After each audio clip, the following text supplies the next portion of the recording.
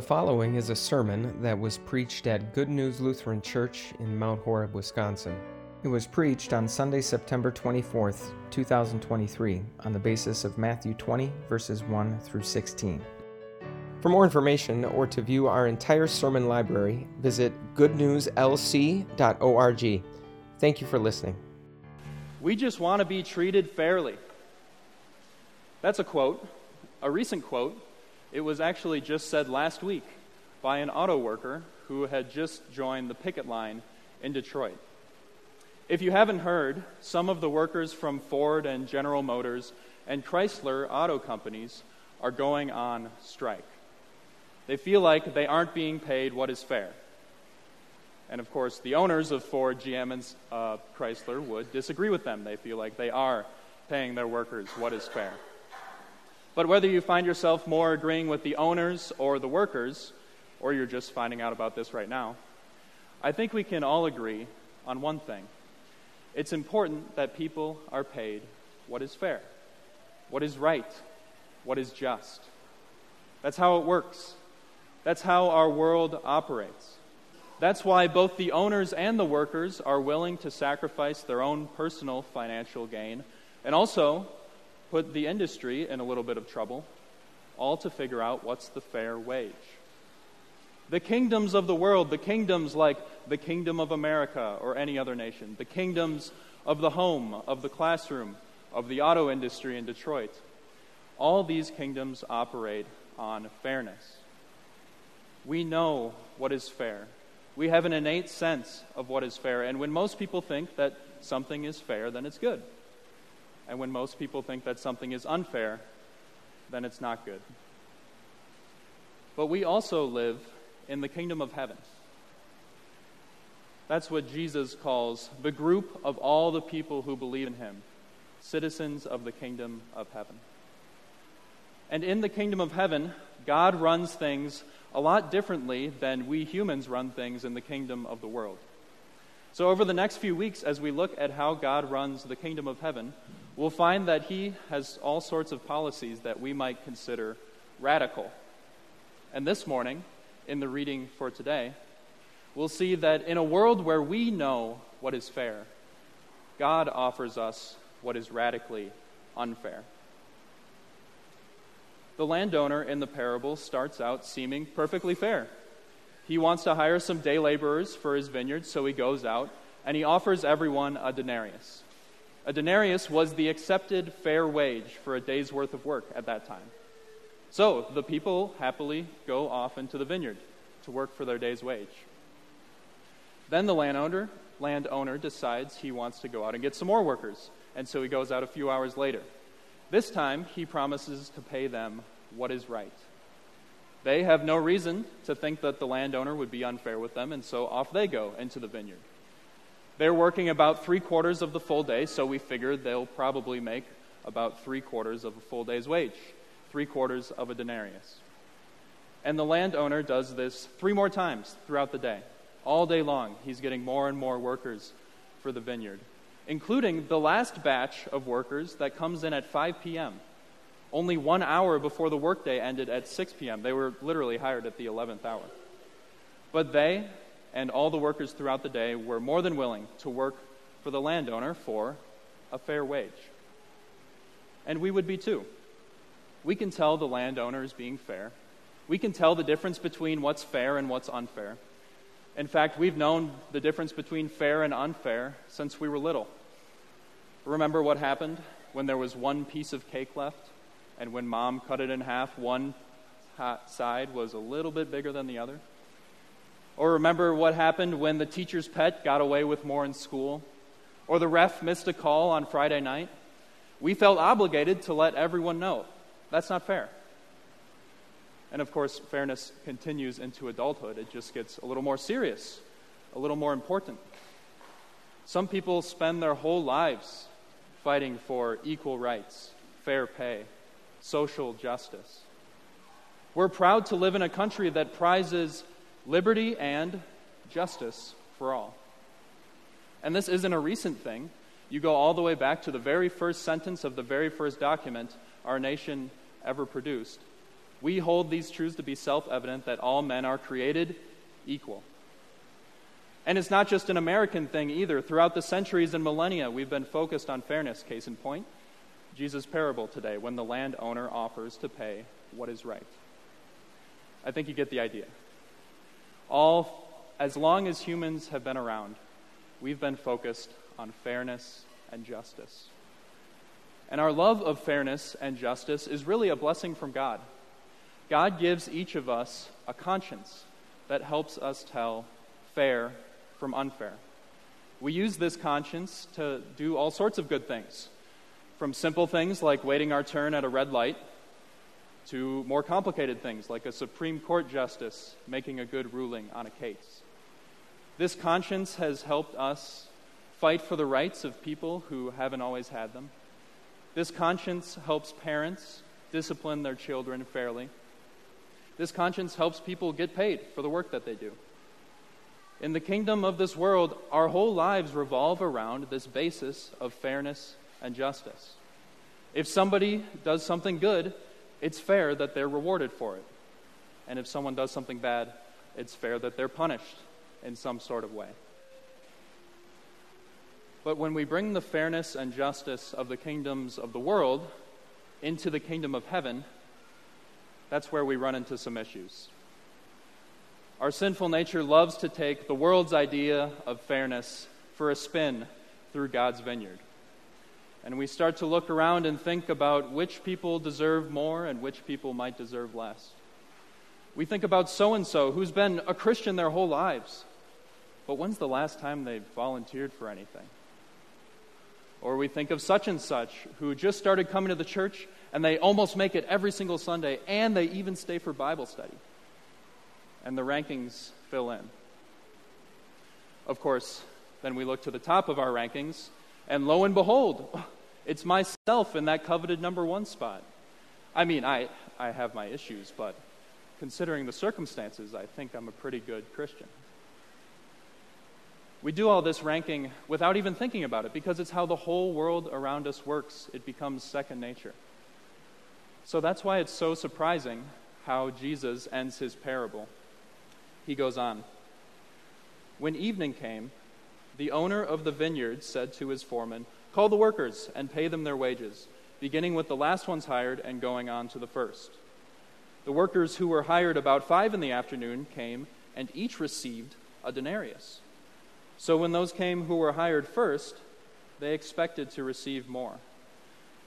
They had to have been thinking, if those guys who barely worked an hour got a whole day's wage, well, I must be in for a windfall. I've been here since 6 a.m. I did the tough setup work. I worked through the hot midday sun.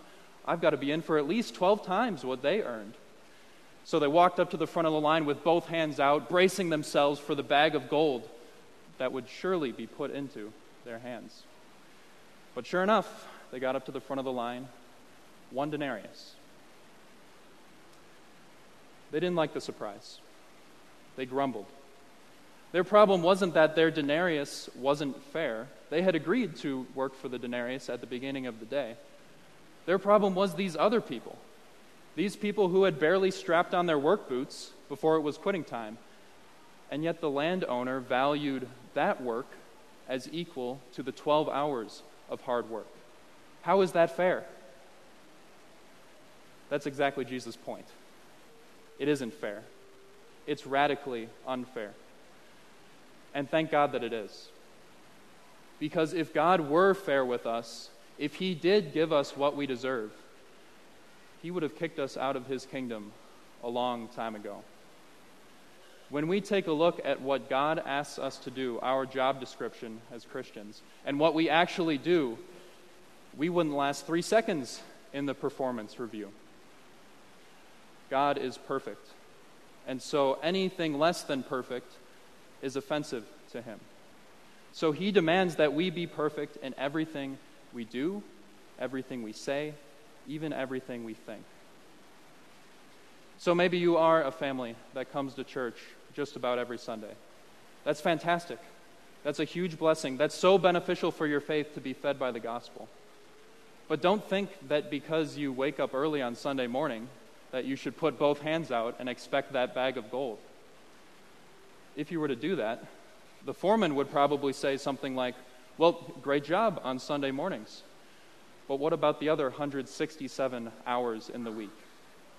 Did you serve God perfectly from your Sunday afternoon all the way through Saturday? Or maybe you're someone who volunteers a lot. Again, that's a great thing, a commendable thing. But it's so easy to have that thought slip in while you're volunteering, to just look down a little bit at the others, to think about those 11th hour workers and how they always manage to show up when you've already done all the hard work.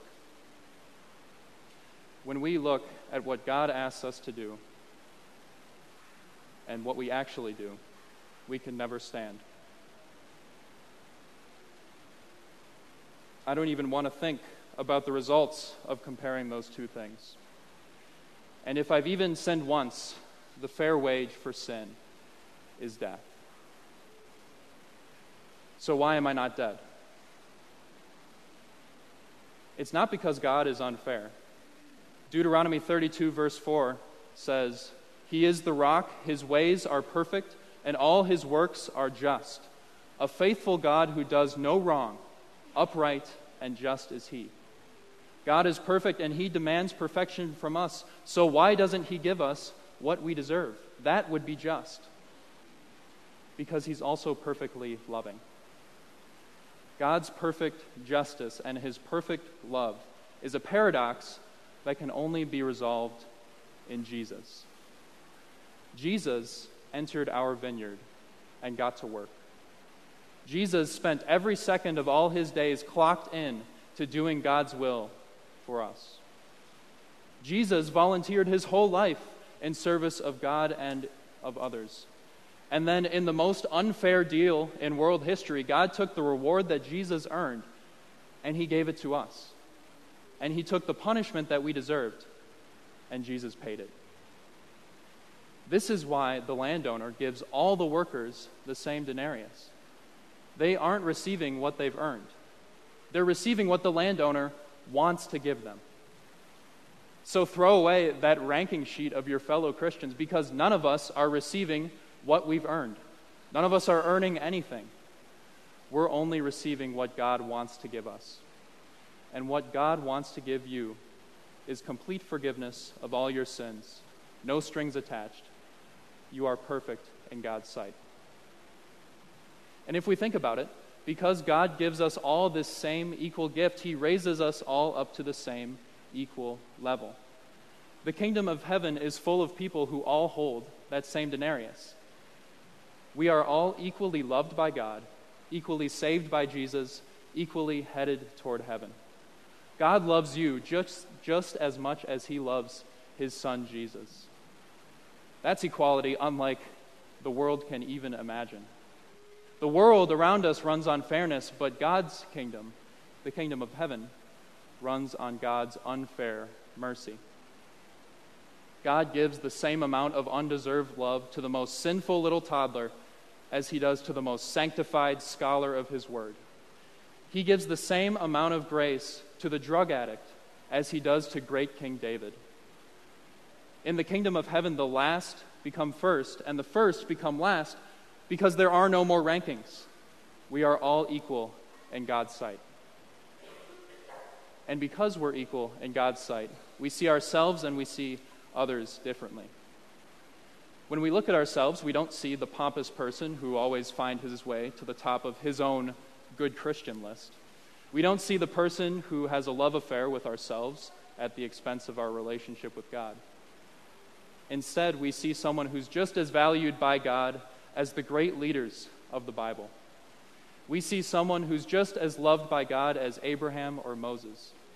We see someone who's just as capable of serving God as the apostles Peter and Paul. And when we look out into the world at others, those people who may or may not be in the kingdom of heaven with us, but are certainly in the kingdoms of the world, instead of ranking them according to what we think they've earned, we see them as Jesus sees them. They're all people he's died for. So instead of seeing them according to what we think is fair, we see them as our God sees them, worthy to be died for. That can be a challenge. because we're so used to this world of fairness that we do our rankings in. But the more and more we meditate on the unfair amount of grace that God has given to us, the easier it is to give unfair grace to others. Of course, it's still good that the kingdoms of the world are ruled by fairness and justice. Jesus didn't teach this parable about the kingdom of the auto industry in Detroit.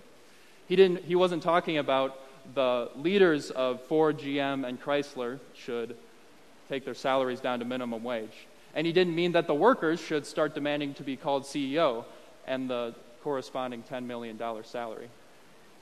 Jesus is talking about the kingdom of heaven, a kingdom where our merits earn us nothing before God, a kingdom where God fully gives us forgiveness of all of our sins, a kingdom where God has made us equals, a kingdom where God wanted to give you his Son.